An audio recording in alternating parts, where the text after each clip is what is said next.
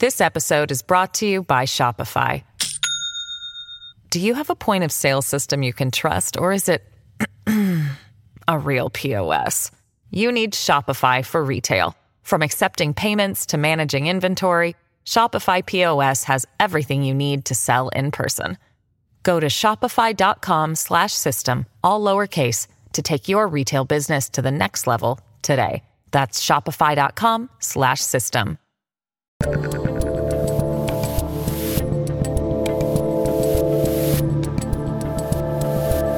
I'm Dave Rubin, live from the local studio here in Miami, and joining me today is the founder of the Thiel Foundation, the co-founder of PayPal and Palantir, Peter Thiel. I could have given you like a whole bigger intro there. Anything else you want to throw in yourself? It's all good. Generally, the shorter the intro, the more flattering it is. You have super long, you have a 20-page resume for people who've never done anything. So I was going to say Renaissance man, disgruntled libertarian, something. The longer the intro gets, the more it suggests that you're not really doing anything at all. Oh, all right. Well, you are doing a lot. I actually have notes. I never have notes when I do a show, but I was like, I want to cover some new ground and not just get into the political thing that we're always fighting with everybody about.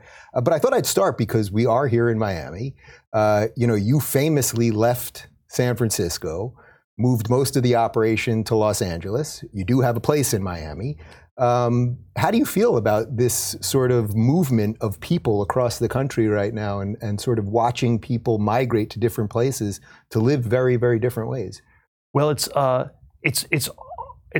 surely a very healthy thing that, it's in retrospect, it's amazing that people were as stuck as they were in the places they were in for such a long time. And, the history of the U.S. was that this had always been a society where people moved a lot between places, and the mobility, the physical mobility had actually gone down probably a lot for the last 40 or 50 years relative to the, 200-year history before that. And so, it's probably the jury's still a little bit out whether this is a temporary or permanent feature, but it's surely a healthy recalibration. It's sort of this idea you can always start over in this country, and one of the ways you start over is you move to a new place. Were you kind of patting yourself on the back that you were the first guy out of San Francisco? And my audience is well aware, as I've posted some videos from a recent visit to San Francisco, the way that place has just collapsed under progressive policies is absolutely insane. I'm guessing you don't have any employees that are wishing that you guys had stayed, although you still do have some people there, right? There still are some people, not very many, that still are living in San Francisco proper. It is really extraordinary. I lived in San Francisco from 2003 to 2018, and it's sort of, it never quite got better. But it took a while for the idea to sneak up on people that it was actually on the slow decay deterioration thing. The homelessness was always a chronic problem, but circa 2014, 2015, you started to realize, it's actually getting worse. And they're never it's not just that this is this fake problem that they're taking a long time to fix. It's a fake problem they use to distract from everything else. They're never going to fix it.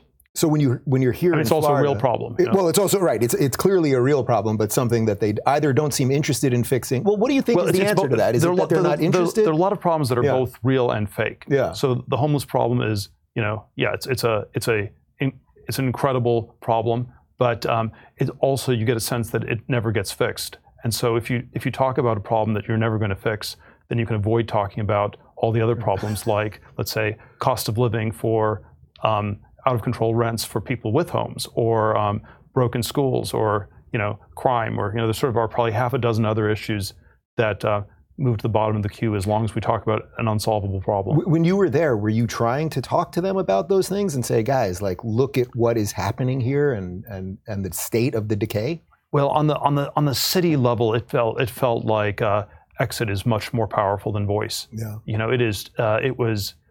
I'm not sure it's super corrupt, but San Francisco is super ideological in this very left-wing, very unreformable way, and it would be, it's I always have a schizophrenic view about getting involved in politics, where it's like super important and super toxic, but getting involved in San Francisco city politics, that would be That would be absolutely an insane thing to do relative to just moving. You're not enough of a masochist for that. It's heroism's good, martyrdom not so good, and yeah, the relative sanity of getting involved in local politics or just moving out of San Francisco. You should always move. So to that point, one more thing on this. So now you're here in Florida. You have a place here for the winter. Last few winters, so you're split in time, and obviously you also have your place in LA.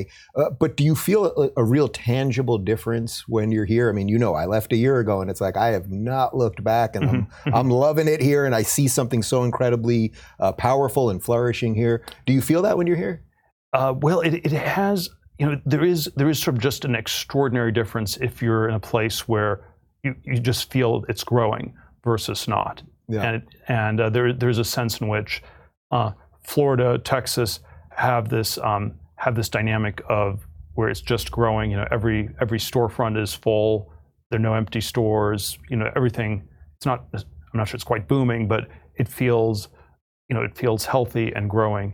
And then much of California does not quite have that feel, even though, of course, Silicon Valley's been this odd place where it was a gold rush and everyone was depressed. Yeah. Even so, for the last decade. So the Silicon Valley had a very odd dynamic, where it was a crazy boom that didn't actually feel that way if you walk down the street. And then certainly with the COVID shock the last few years, it's quite different. I still think California is probably somewhat healthier than New York or completely bankrupt states like Illinois or non-states like Puerto Rico. Mm-hmm. But why do you think healthier than New York?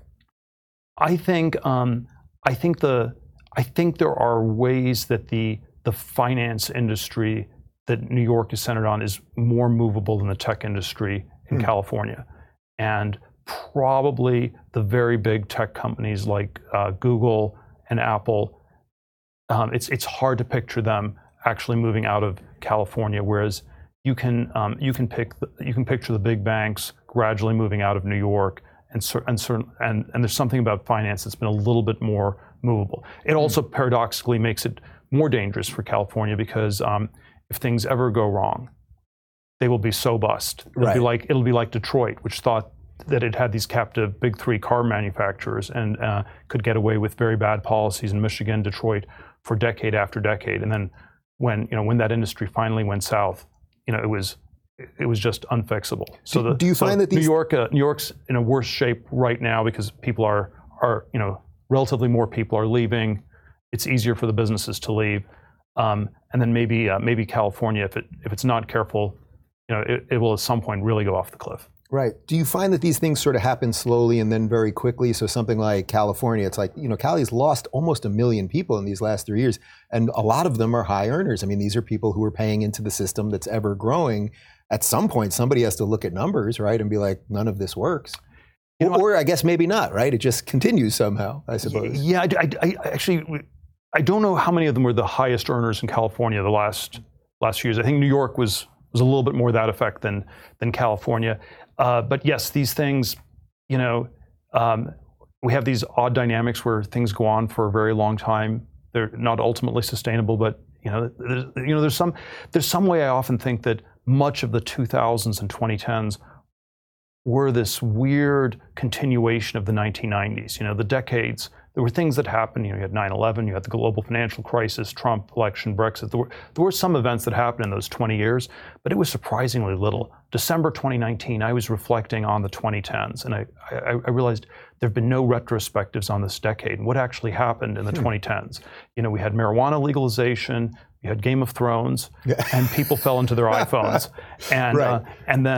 But then it was somehow just this thing that was sort of a stretched, exhausted version of the 2000s, which themselves were a stretched, exhausted version of the 90s. And then I want to say that in some sense, March 2020, when COVID hits, we finally, a lot of these things finally accelerate, and we're finally in the 21st century. So that's actually a great segue to sort of where I wanted to start today, because years ago, once off camera, you said to me, I wouldn't be a libertarian if any of it worked. And I just thought that line pretty much captures so much of what's happening, even right this moment. You referenced the last 3 years of COVID, where it seems like nothing really works anymore. Our government kind of doesn't work. Our educational institutions don't seem to work. The medical field doesn't seem to work. Is it sort of obvious that they were all not going to work at the exact same time, or how did this happen? Well, I'm tempted to say the rot has been building up for a long time. And if you define technology as doing more with less, so many of these institutions, educational and even healthcare, are kind of the opposite, where you get the same for more or you get less for more. So it's the anti-tech definition. Right, I think of the public schools, probably in some sense the quality of the education is way lower than it was 50 or 60 years ago. The costs are way higher. And so you're getting less for more. And then there are versions of this with healthcare where maybe people are getting a little bit better healthcare than they were 30 years ago, but at double the cost. So it's again, a lot of it's sort of like a 80% socialist healthcare system that we have, not 100%, but 80%. And there's a lot of stuff that's screwed up with that. So yeah, I think there are a lot of things that had not been working for quite some time, and maybe the interesting question is why people weren't noticing it or something like that. Yeah, so what do you think that is? Is that just our modern lives? We're staring at our phones all day, we're watching TV shows, and we're just not paying attention to what's going on. There were still some parts of our society where things were progressing. And there was certainly some maybe narrow cone of progress around computers, software, internet, mobile internet. And then those parts where there was still progress and where things were still getting better also were somehow distracting us from the lack of progress everywhere else, the ways in which we're not a progressive society. We use the word progressive, gets used all the time, but it doesn't stand for actual progress. And I always say, the iPhones that distract us from our environment also distract us from the way it's strangely old. So you're looking at an iPhone while you're riding a 100-year-old subway that's completely busted in New York. And so there's something about we have some elements of progress, but they've been distracting us from the lack of progress or even the outright decline. And then there was some kind of crazy crystallizing event like COVID, where you have no science, no rationality. You can't. It takes a long time to even get the vaccine approved. The FDA is just a blocker. All these things, don't work that well. They still work relatively better in the U.S. than many other countries, but all sorts of things are really off. So as the guy that was the first outside investor in Facebook and sort of, at the beginning of the tech boom 20-something years ago, were you thinking about some of that then? Or was anyone talking about the fact that we might all get distracted by so much information and so much nonsense and scrolling and all of this stuff that everything else will just kind of slide away and we won't even know? Like, was there any inkling of some of that? Well, I didn't. I think it's always a little bit unfair to put too much of the blame on Silicon Valley for this, where there was some innovation in Silicon Valley. There was a sense in which it probably was not quite enough. There was this manifesto that my venture capital fund put out back in 2011, where the tagline was, they promised us flying cars and all we got was 140 characters, and it wasn't meant as an anti-Twitter argument per se. Like Twitter, is a good business. It's good for the several thousand people that work there. Maybe there were slightly too many, but for at least for the several thousand that are left, it's a good business. It's and it somehow was transformative in some way, but it wasn't enough to take our whole civilization to the next level. And this was so I think Silicon Valley was doing some things, but it was not enough. And then there were arguments that it didn't have to all be in Silicon Valley. They weren't building flying cars in Silicon Valley. They weren't building flying cars anywhere else. Right. This episode is brought to you by Shopify. Do you have a point of sale system you can trust, or is it a real POS? You need Shopify for retail. From accepting payments to managing inventory, Shopify POS has everything you need to sell in person. Go to shopify.com/system, all lowercase, to take your retail business to the next level today. That's shopify.com/system. So since you mentioned Twitter, let's just do an Elon thing for a second. As you watch the guy buy this thing, obviously you guys did PayPal together and everything else. Do you think he realized what a freaking headache this thing was going to become, and how crazy the product under the hood actually was? There was probably I haven't talked to him about the Twitter acquisition. I think that or just broadly speaking, finding that so many of these things are sort of broken under the hood in a way. I think he had some idea, but probably not the full extent. Yeah. Right. There was probably the fact that they were willing to sell Twitter to him should have told him. They were just. I mean, it was just Jack Dorsey, all these other people. It was they were just these figureheads, and it was. I mean, the inmates were running the asylum. Yeah. And it was probably on some level, there was some part of it that was somewhat ideological. There was a way that Elon felt like the wrong person ideologically to take over Twitter. But I mean, after a decade of the stock going nowhere, they were just completely exhausted. Yeah, you can only lose money for so long. I don't know that much about business, but they didn't lose money, but they didn't. If you look at the Twitter price, the day at the end of the first day of trading, so you price the IPO, it closes on day one, and I forget what the exact number was. Oh, I think it was roughly the same, right? It was roughly the same as at the point where Elon offered to acquire it. So it had gone nowhere in a decade, in a context where a lot of tech stocks had gone up. So I think they were just completely exhausted, and it was sort of a plea for help. And then Elon probably, on some level, realized it, and on some level, didn't realize quite how. But, please take this company from us, and you can hear that as Elon, you're wonderful, you can do a great job, or we're just really, really exhausted. And it probably was some combination of both. Right. So, all right. So let's shift a little bit. I want to talk to you. One of the things that we've covered an awful lot on my show in the last 2 months is a lot of the globalist stuff and the WEF and the meetings in Davos and all of these things. And I always try to say when I'm doing these things on the show, it's like I don't have a full sense of how much influence these organizations actually have versus just they give these crazy speeches, we all kind of freak out about it, but what are actually the policies? And then on the other hand, you see someone maybe like a Justin Trudeau who seems like he really is incorporating a lot of the policies of the WEF.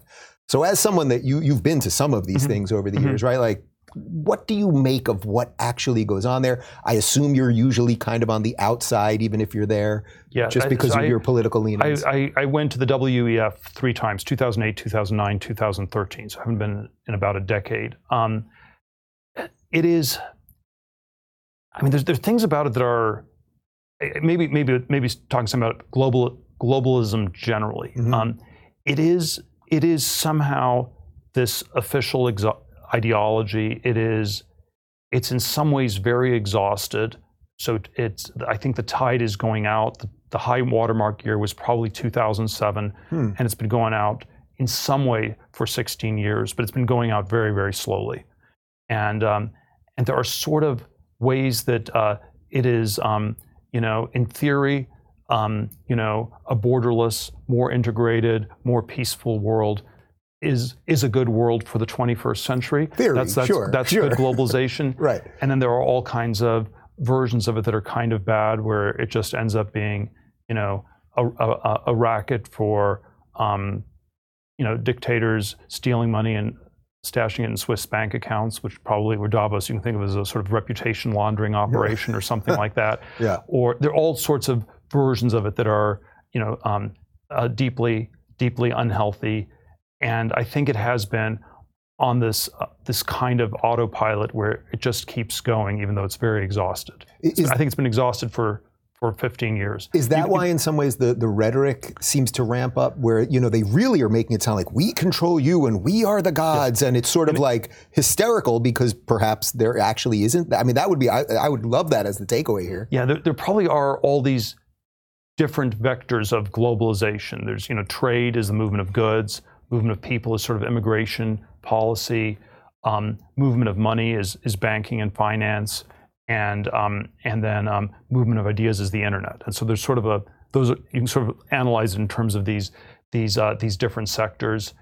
And there were, in theory, all these ways these things should work. In theory, free trade is a positive sum exercise where both sides benefit. I think it was Adam Smith, who said, why would anybody ever throw rocks in their own harbor? And then being able to move between countries and places is also something that you might expect to see in a dynamic, healthy world. So there are sort of all kinds of ways these things are, in theory, pretty good, and then in practice they went very haywire. The movement of money piece was in some ways the global financial crisis, where people were sending the money to all these different places all over the world where they had no local knowledge, and it was badly invested, and then the banks blew up. And so that you can think of 2008 as the financial part of globalization kind of blew up.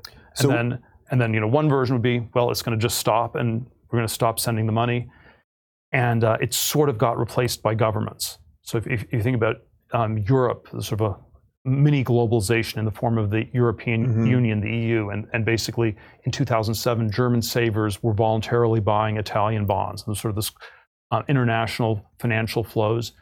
After 2008, nobody wanted to do that anymore, but the Northern European government stepped in and started doing it, and somehow kept that game going for another decade or so. But yeah, my intuition is that it's very exhausted. There's obviously a China version of this where, in 2007, people still talked about globalization as, all the developing countries, and they were going to converge with the developed world, and it was a sort of convergence theory of history.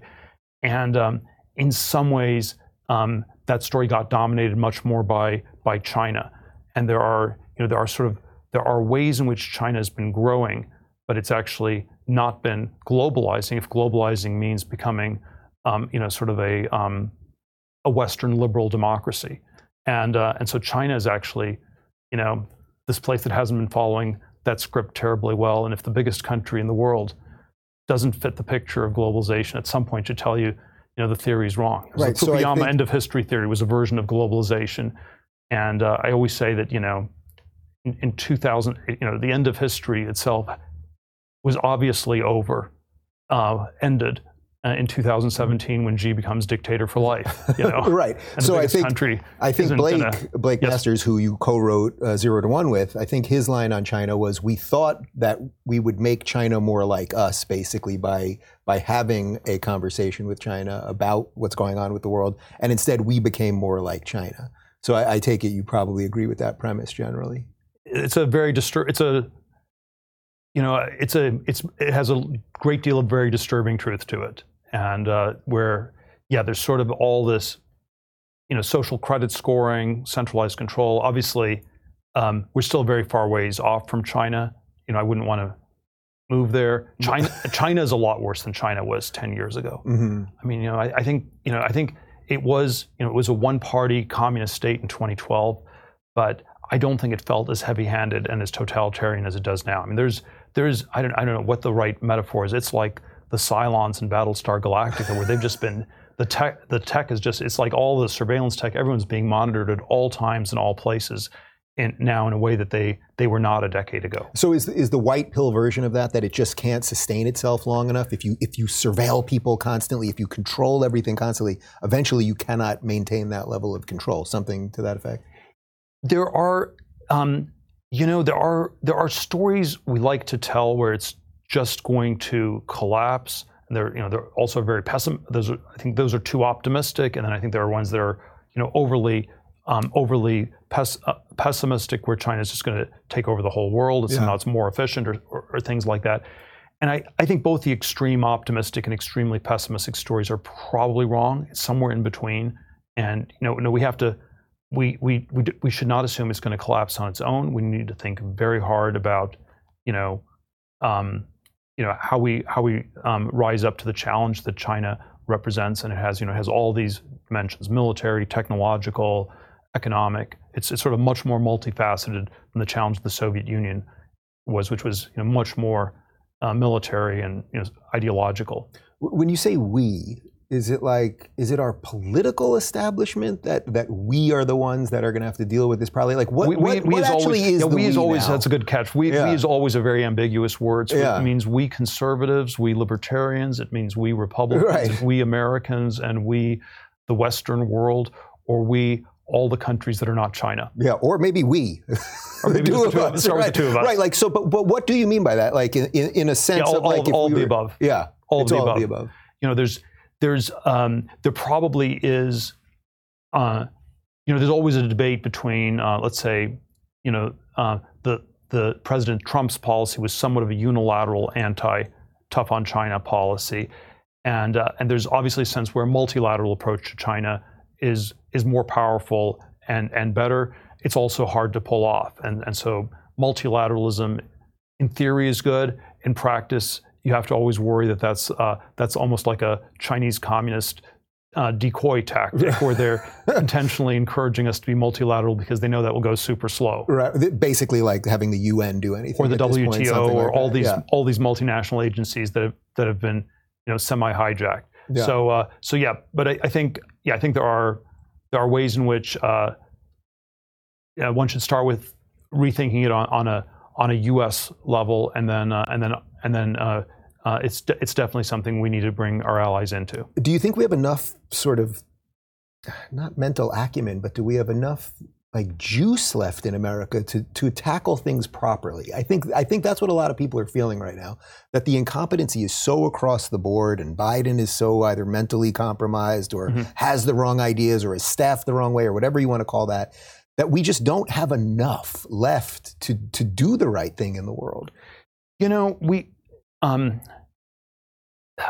at least as it stands there now. are always worries that we have that we're exhausted, but I kind of wonder whether this is just sort of the baby boomer narrative, where, you know, the boomers were this very big generation, and then the country was always defined by the age the boomers were. So the 1950s was this innocent childhood time because the boomers were 10 years old, and the late 60s was this great youth movement because the boomers were all in college, and the 1980s the boomers were yuppies, and now the boomers are all retired and angry old people, and then or hanging on, and then that somehow is the template for the whole U.S. So I think the complicated answer is there's some truth to it because the boomers have dominated our society, and they're sort of in a strange place right now as a generation, but they're not the whole society. We're not all boomers. Do you think that's a little bit of because people are living longer and medicine has been good and technology has enabled people to be sort of functional longer, that now we're ruled by octogenarians who, you know, basically should, you know, when you see Nancy Pelosi up there, it's like, go with your grandchildren, go play with your grandchildren. Later, you don't have to be out there still, or Biden, you know, it's like they can't let go because science in some ways has kept them going. It hasn't changed it. It's been frustratingly slow. I mean, we've had some extension of life expectancy actually reversed the last few years with COVID and the opioid epidemic, et cetera. But no, I think the main dynamic was you never had a generation like the boomers. You know, I'm Gen X. Yeah. You know, there are millennials, and there's some generational sensibility you can tell, or silent generation. There's some generational story you can tell around other people. But the generation with a really strong identity is the boomers, and I think there were just so many of them. It was like in 1946, there were 20% more kids born than 1945 or something. It was like a step function up. And then you get the birth control pill in the early 60s, and you have fewer babies, and so it was just a lot of people. Where does that put us, the Gen Xers, that seemingly should be doing the thing right now? And I suppose in some cases we are, but really are the missing generation in an odd way. We focus on boomers and then, you know, millennials or Zoomers or whatever it is. Like we've sort of missed the people that are between, say, 40 and, you know, late 50s. I have all these resentful Gen X things I can say, but I think there's probably some narrative where it's a smaller group, and so there's a risk that you end up being sort of left out. I mean, I think there's some things where we did perfectly fine. I mean, we had our share of, you know, Olympic gold medalists because you get those at a certain age, and we were at the right age at a certain point. You know, we had 28 years of boomer presidents. And I sometimes wonder whether we're ever going to have a Gen X president. It's not enough, and maybe you just skip to the millennials. So, you know, the Silicon Valley story in the 1990s was the internet companies were started by Gen X people and then somehow bought out, taken over by boomers. And that's sort of what happened to almost all the companies in the 90s. And then the boomers probably had a healthier relationship with the millennials, where the millennials were their kids, and so they were a little bit nicer to the millennials than they were to us. We were sort of more their competitors. Wow. So we were the replacements. When PayPal got acquired by eBay in 2002, and it was sort of this boomer company, and we were this Gen X company. One of my friends, David Sachs, said, if it would be a movie, it would be called Meet the Parents. We were sort of this stodgy older people company. It was going to clearly not be fun when they took over. But actually, you need sort of a word for people who are half a generation older, not related to you, and are going to be a lot less nice to you than your parents. Right. And so we do need a word for that. So I think that it would be more like I don't know, Meg Whitman would be like more meet the evil young stepmother. Right. So actually, since you mentioned Sachs, do you find it interesting if you were to look back 20 years ago and boy, Elon's doing everything he's doing now. You've done incredible things. Sachs is becoming an outspoken political voice, really anti-war. He's one of the people leading that thing. That this crew of the PayPal mafia, so to speak, you guys are all still in the mix in a odd way. Is there something special about what was going on there 20 years ago? Or it's more than 20 years at this point. It's always hard to tell the story. It was I don't think we've really appreciated the time, but yeah, it was a phenomenal group of people. There's always a sense where PayPal didn't really succeed in that big a way. It was a successful exit in 2002. It was $1.5 billion acquisition by eBay, but it didn't. We couldn't figure out how to run the business on our own. It made sense to combine it with eBay for all sorts of reasons. It was in some ways a depressing but a very rational thing to do. And then, did you feel that at the time that maybe you wanted to hold on a little bit longer or something like that? It was hard to see a path to an independent business where eBay had the store and we were running the cash registers, and the people running the store were trying to figure out how to get their own cash register machines to work, and figured it out one time we'd be sort of out of business. And then there were ways you could gradually diversify away from eBay, but it took like a decade in practice. So I think the combination made a lot of sense, but then it somehow short-circuited the business, whereas so many of the other tech companies just scaled and scaled and scaled, which was like the Google history or something like that. And that would have been a far more successful version, but probably would have done less. If you'd gotten on board the Google rocket at the right time, you should have just never gotten off. Right. When you see the frustrations that people have with these things, the sort of lack of trust in these things, is the government working to silence you on Twitter, or how is Google manipulating the search results, or all of these things? Do you also see those as inevitable problems that were going to happen with these things? The reason I ask is I heard you give a talk at NatCon. You gave the keynote speech last year. And one of the things you said was that nobody represents the individual at these big conferences.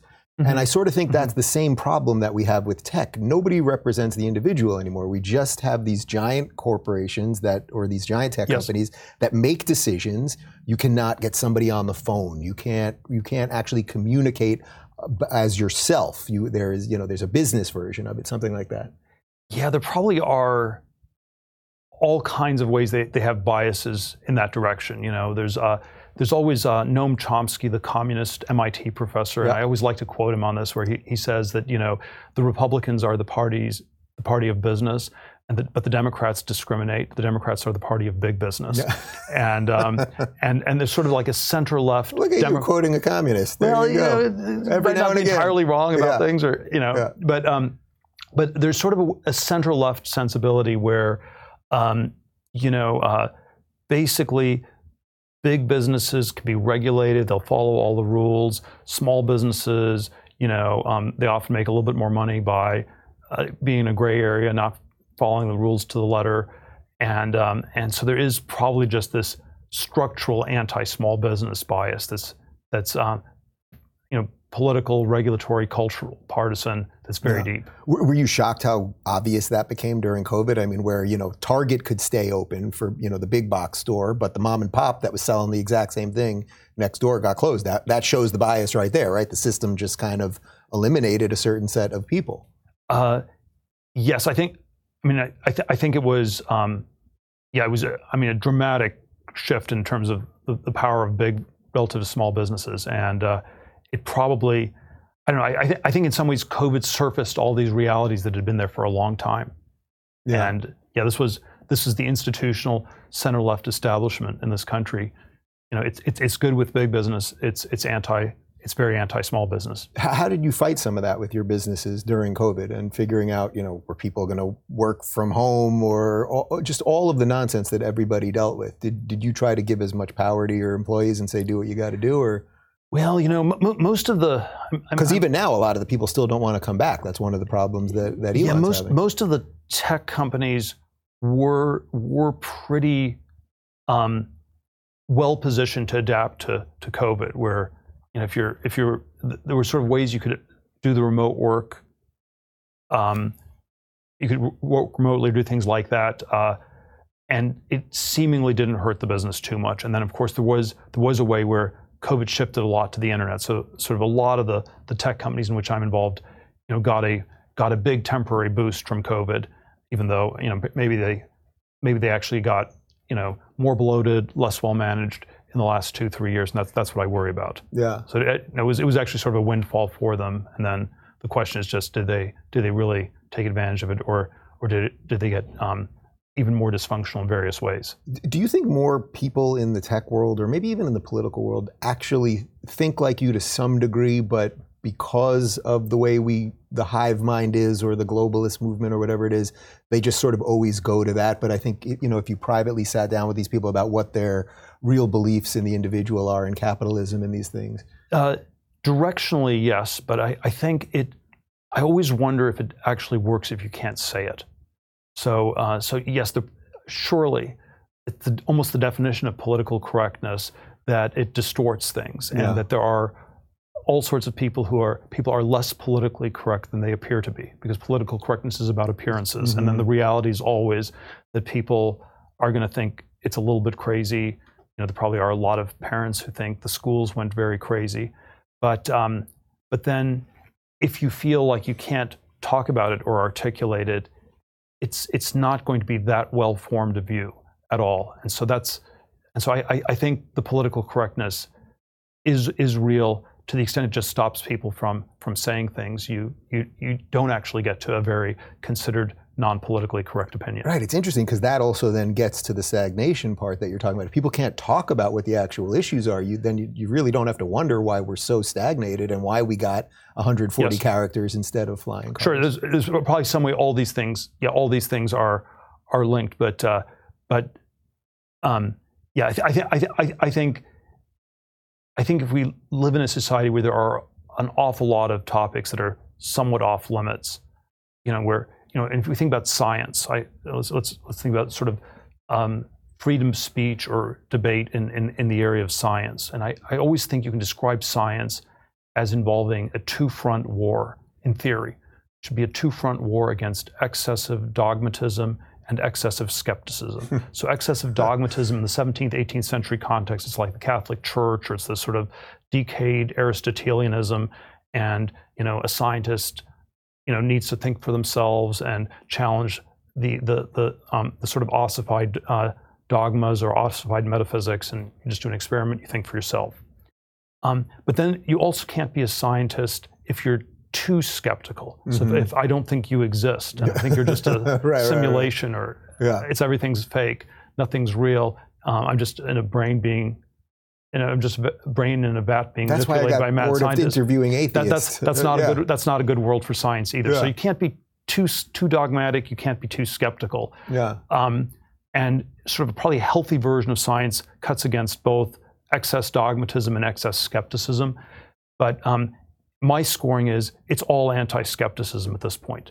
The scientific establishment, it's all circling the wagons, and we have a climate change skeptic. We have you can't be skeptic of, you can't be a vaccine skeptic. You can't be a skeptic of anything. And so it's all against skepticism, which is of course the exact opposite of, let's say a children's science book would be that a scientist thinks for themselves and is against dogmatism, not against skepticism. What do we do to break out of that? It's 80% anti-dogmatism, 20% anti-skepticism. That's healthy science. We're in a world where it's 100% anti-skepticism, and that's a tell that it's hyper-dogmatic, and that the scientists can't talk freely about the science. And if you have if you have dissenting views, you better keep them to yourself, or your government funding will get cut off, and they're all on the sort of government welfare or something like that. I mean, look at the last 3 years of COVID, and I think you pretty much get your answer. Yeah, right? There's a shockingly narrow range of discourse allowed in science. Was there a moment during COVID? Science in scare quotes. Yeah, right. So was there a moment during COVID where you realized how dysregulating that effect was, that you couldn't get a counter? I mean, I saw you a couple times during COVID for dinners and things, and it was like we weren't wearing masks and we were sitting there. I don't even know if you were allowed to have people at your house. But humans continued, and yet the machine just kept telling you, no, stay in your house and wear the masks and get the vax and do. I had a lot of skepticism about all these things before, I would say, or the skepticism about the excessive dogmatism of science. Yeah. And I think that had, but yes, it was still striking. It was like you had these, you had these public health officials, all these people where it was just, again, the opportunity to really to push it in a conformist, standardized way. And what was extraordinary about it wasn't just the dogmatism and the uniformity, but it was the Orwellian character where we pivoted radically from black to white, A to not A, and so it was. I'm not going to get the history was so many twists and turns. It's hard to even keep it straight. But I believe October 2020 was still Kamala Harris saying that she would never take a vaccine, a Trump vaccine. A Trump vaccine, yeah. And then and then when I first... That you literally shouldn't trust the agencies because he has something to do with it. That's what she said. And then, a year later, it's like you're a really crazy person if you don't get one. So we had these sort of Orwellian twists in the narrative. There was the thing where originally the masks didn't work because they were trying to lie to save the masks for the hospital workers or something. Right. And then you pivoted on that. There was, anyway, there were all these crazy twists and turns. There was, there was the very initial one where, it was just we shouldn't shut the border because that's anti-globalist, and then when Trump, and then when President Trump wasn't restrictive enough, then somehow it all shifted into the sort of Puritan nanny state.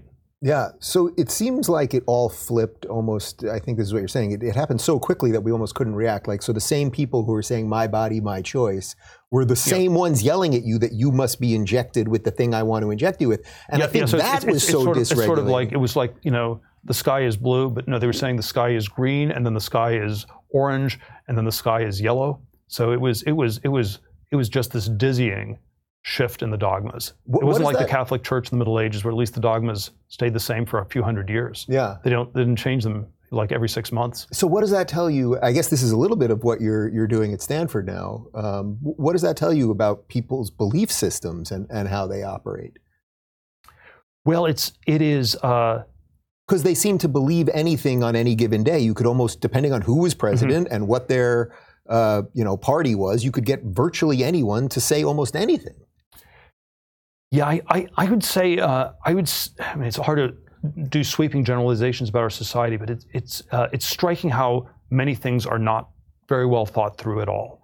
And I think there's some set of things where things are doctrinaire and dogmatic, and then there are all kinds of issues that barely even register as problems, and we don't even talk about. So I think there's this official ideology, but it's almost like a magic show, hypnotic trick where it redirects our attention from other things. So people have very well defined opinions on the vaccine, and those are sort of officially set. Mm-hmm. But then if we talk about a topic like tech stagnation, or how fast are we developing vaccines generally, or how fast are we curing other diseases besides COVID, that's something people don't even think about. Right. What are you thinking about that maybe the average person isn't thinking about? Like if we're to get to the other side of the stagnation, and let's say we start breaking through some of this stuff, which we will eventually, some society has to, I think, to some degree, what should we be thinking about? Well, there are a lot of different topics one could. I mean, I don't know. There's some that I feel I've thought about. There's probably a small number that I always keep coming back to, that but I got one I want you to come back to. I'll tell you in a second, but I want to hear what you say. Probably the big one is always just, I don't think our society is progressing that quickly in that many dimensions. Why has it slowed? What's gone wrong? Why has that happened? And that's probably the big topic, question, theme that I've come back to over the last 2 decades, over and over again.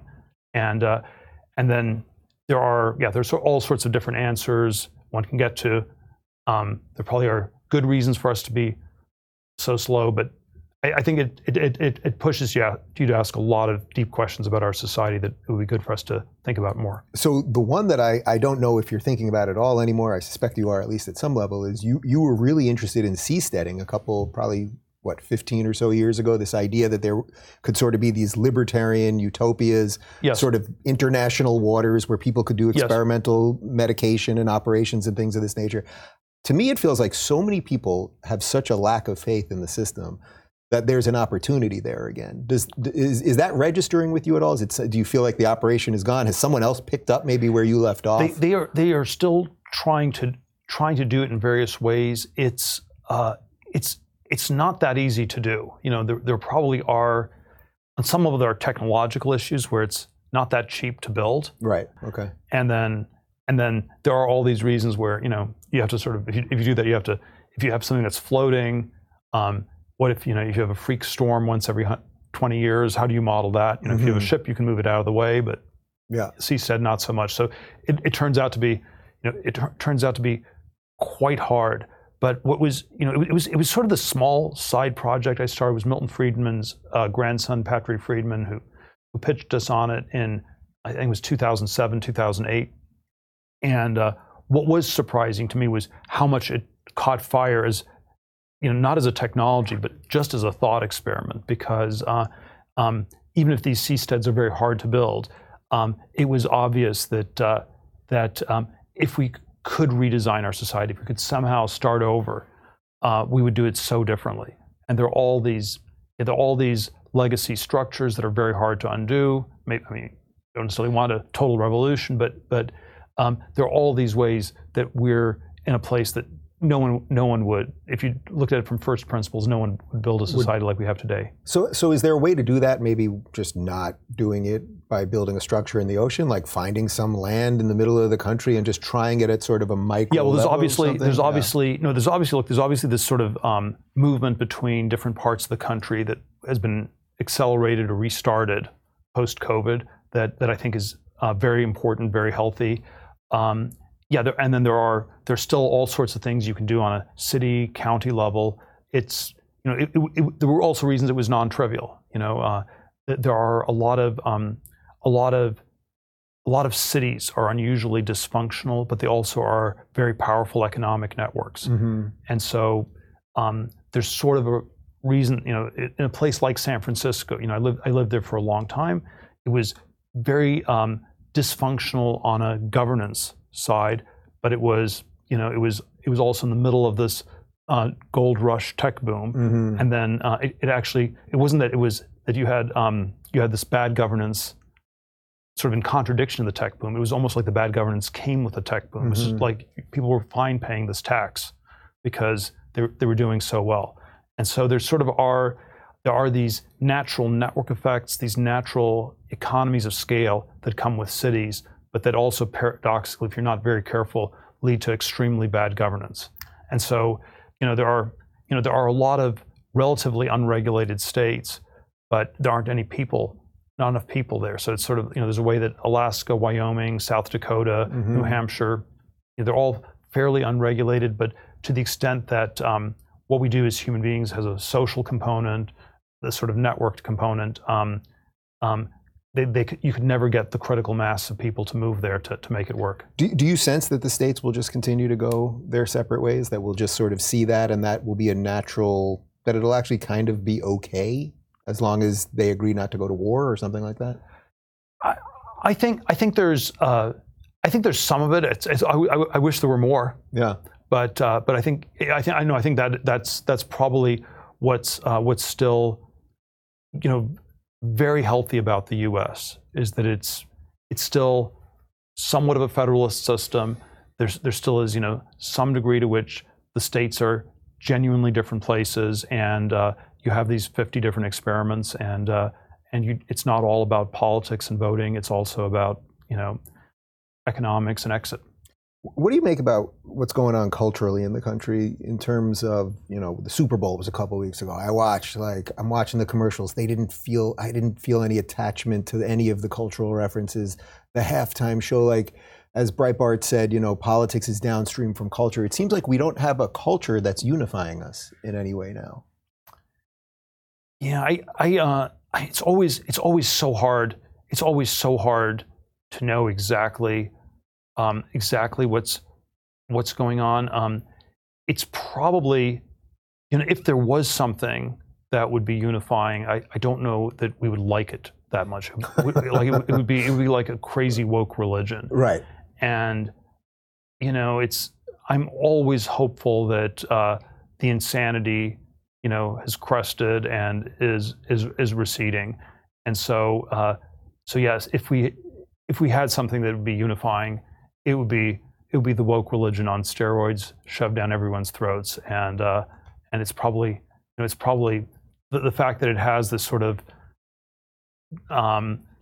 not very strong, slightly nihilistic feel may actually be relatively healthy. Right, that's the white pill. It may be relatively healthy. So in terms of better things for people to believe in, so you are, can I say, teaching this course? Are you actually teaching this course at Stanford? I've co-taught courses at Stanford occasionally over the years. It's always a lot of work, but sort of fun process to think about things. And So what are you doing now? Because obviously you don't need the gig. Obviously, you're doing this quarter because you enjoy it. We're just doing forbidden topics, and this quarter we're doing political theology, which means basically what does politics tell us about God, and what does God tell us about politics? And they're both these deeply transgressive, forbidden questions. I'm starting to wonder that these questions of religion are, somehow they are. I'm not saying they're necessarily the most important, but they are the most transgressive. They're the ones that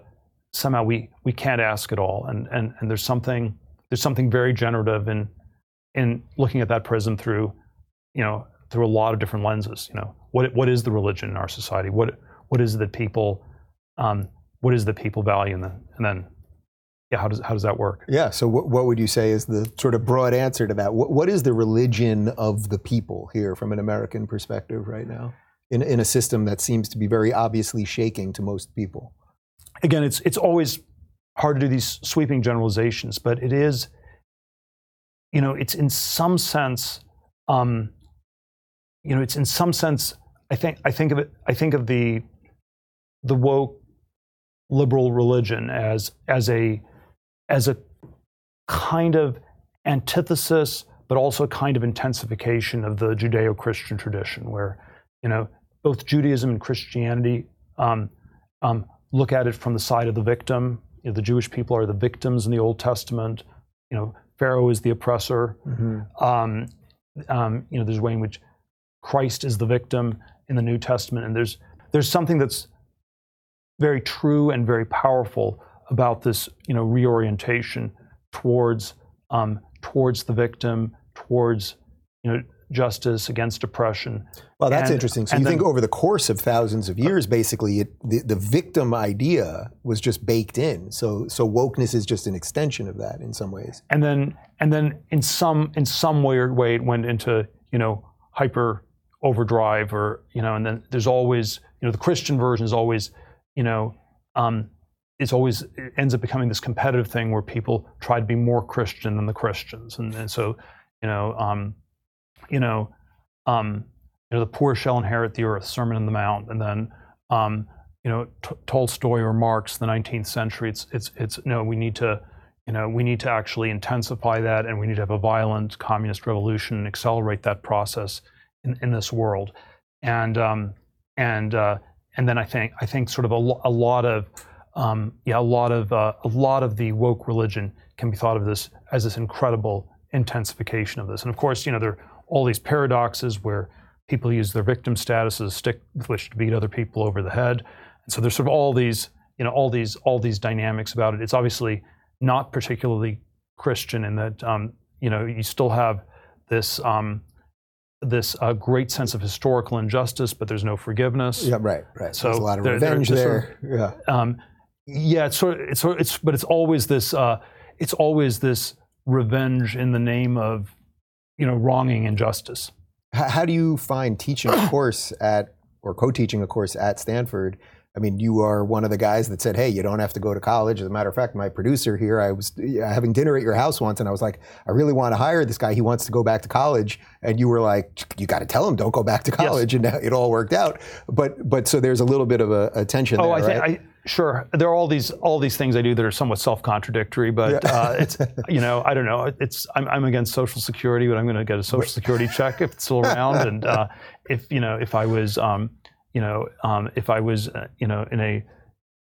I could take advantage of diversity in hiring, I would definitely use diversity quotas to help myself. So I think there's nothing hypocritical about. Is that just the honest version of all of it? I mean, I always felt that was Trump's honest version of all of it. They'd be angry at Trump over taxes, and it was like, well, don't blame me, blame you guys who created all these stupid rules. I think it's always complicated. There are all these. Yeah, there are all these different dimensions going on. But I think that there is a way that teaching a course is a terrific forcing function for me personally to think about a lot of topics. And so I get a lot out of doing it. I don't read enough books. It's a way to force me to do that. On the other hand, in the same breath, I can also say that this doesn't happen in most other college courses. That most of it is sort of this debt-driven racket that's gone very out of control, where it's $300 billion in student debt in 2000, up to $2 trillion in 2020, and it's in the context of this larger system that's very, very broken. So I think, and then I think there are sort of there's always this duality between exit and voice, and so there is a version where it would be good for fewer people to go to college and for people to vote with their feet. And then at the same time, there's always something to be said for still trying to do, to fight the fight, and I went to Stanford, so I have a certain attachment to that university, and want to still try to do something on the ground to make it a better place. Even though maybe it's like fighting the San Francisco city board or something like that, board of supervisors. Right. Although I've told you many times, it's a lot more fun to be in Florida fighting for something than always fighting against something, which is what I was doing in Cali, which I would imagine there's probably a time for both of those, right? Yeah. Well, I think we should always. There's a trade-off between exit and voice, but you want to think of both. Yeah. Do you think about that? I mean, just in general, like you can do whatever you want. Like if you wanted to disappear altogether and go to Galt's Gulch. It's not that easy to do. Yeah, but roughly. It's Ouray, Colorado. Yeah, that's the spot. That's the town. Galt's Gulch. Oh, right. Of course. There's an actual town in Colorado. Yeah, but I mean, do you ever think like it's about 1,000 people live there? I've thought of just buying a bunch of real estate there, but not quite sure. Let me just ask you one or two other things, just circling back to some of the things we covered. So we talked a bit about the globalist stuff and WF and all that stuff. When you see this sort of like wide variance, I think, between, say, someone like you and Elon, who I think are mostly lined up together, let's say, and then how that seems so starkly different than someone like Bill Gates. And yet you guys all seemingly came out of something roughly similar. Does that seem bizarre to you that people evolve so differently? Is that the right way to frame the question? I never want to even compare myself to Elon. That's always a dangerous thing where you always end up losing to Elon. But I think I would say I am. Well, you guys are seemingly fighting for the same things.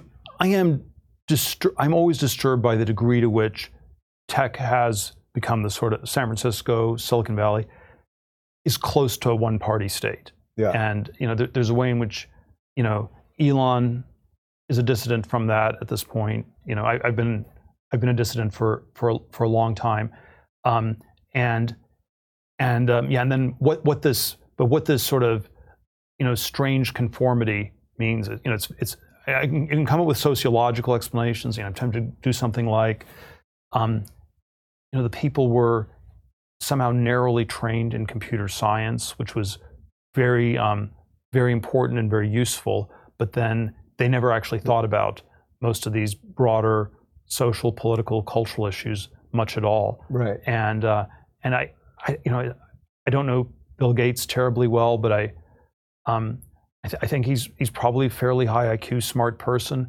But I think he never really thought about this stuff very much, and then just somehow went with the wisdom of crowds, went with the liberal consensus. Right, because it's bizarre. But that's my sociological explanation, because I can't actually. Right. I can't come up with an explanation how a person would sort of rationally really get to these answers. Well, because I think then you see people seeing him on TV all the time, and it's like he's the largest landowner in the United States suddenly, or farm owner in the United States, and he has all this stuff to do with the vaccines and all these things. And I think most people are like, wait a minute, weren't you a programmer 30 years ago? Like, what happened here that got you to think you can sort of be, king of the world, something like that? Well, there are.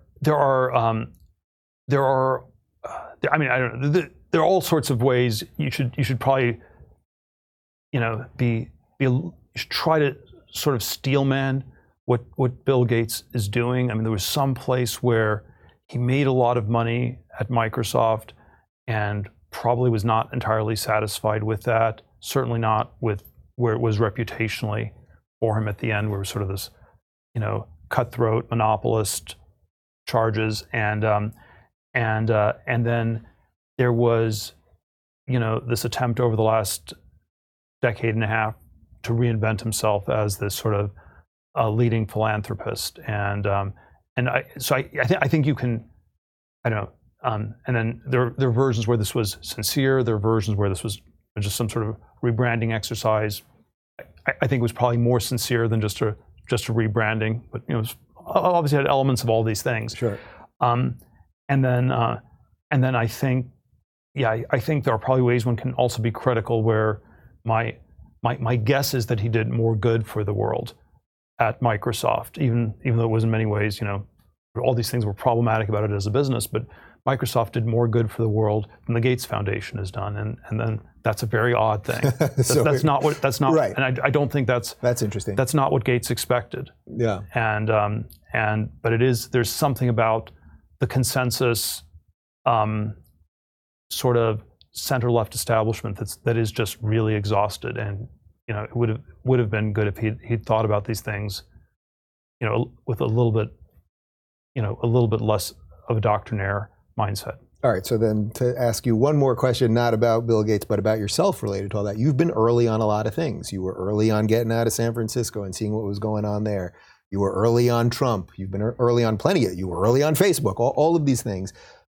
Right now, do you feel hopeful? Do you feel that we can fix a lot of the things that we've talked about here and get through the stagnation and get to a place where we can trust some people again, and that the system will start working right?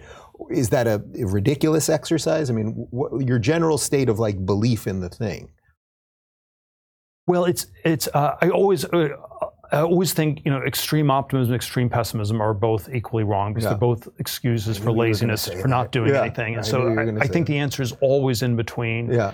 As a venture capitalist, most of my focus is on individual companies, and I think there are a lot of companies that can do quite well, even if our whole society isn't progressing as quickly as I would like. I think the broader political, social questions, it's very hard. It is. It's just going to be, I think, a crazy intense fight for the next decade. My sense is that my sense is that we're on the side I'd want to be on. I'm not sure our side's going to win, mm-hmm. but it's going to be much easier to be on our side than defending all this stuff. All right. Then it's just that there's so much surface area that they have to defend. Right, and that does seem like why it gets increasingly hysterical, because they can't defend it anymore. So it's constantly the litany of lunacy is just. You have to if you're going to have these massive lockdowns in society, you also have to lock down debate. You have to lock down speech, and you have to, and that there's probably some version of it where it's very unhealthy. I always, if you sort of personalize it in the person of the president, sort of somehow always a crystallization of where a society is at. There are all these questions about Biden's mental acuity, and maybe he never had that many marbles to start with, but the version of it I often wonder about is whether his inability to address these questions or speak with them, is that actually a feature more than a bug? Mm-hmm. Because if you had sort of a very sharp liberal person like Pete Buttigieg, it would just look ridiculous. We'd expect some answers, we'd expect explanations. He'd be trying to give us explanations, and they would look so absurd. Right, and now all we ask is that he doesn't, if Biden explode. is just relaxing in a basement, that's very protective. Maybe it's maybe the best they can do. I guess that's the white pill, right? It's like our enemies aren't that great. I think there's a lot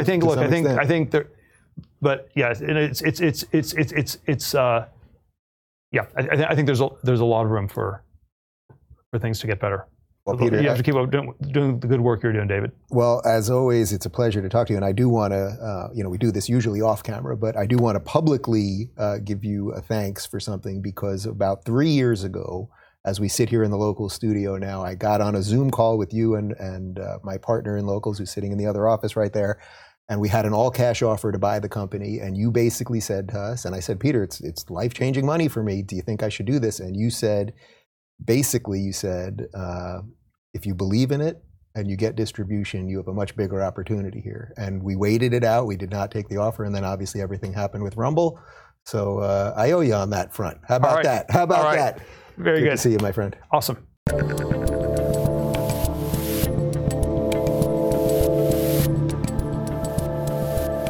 Thanks for tuning in to the Rubin Report. Don't forget to review, share, and subscribe to this podcast. If you're looking for early and exclusive content, you can join me on Locals at rubinreport.locals.com.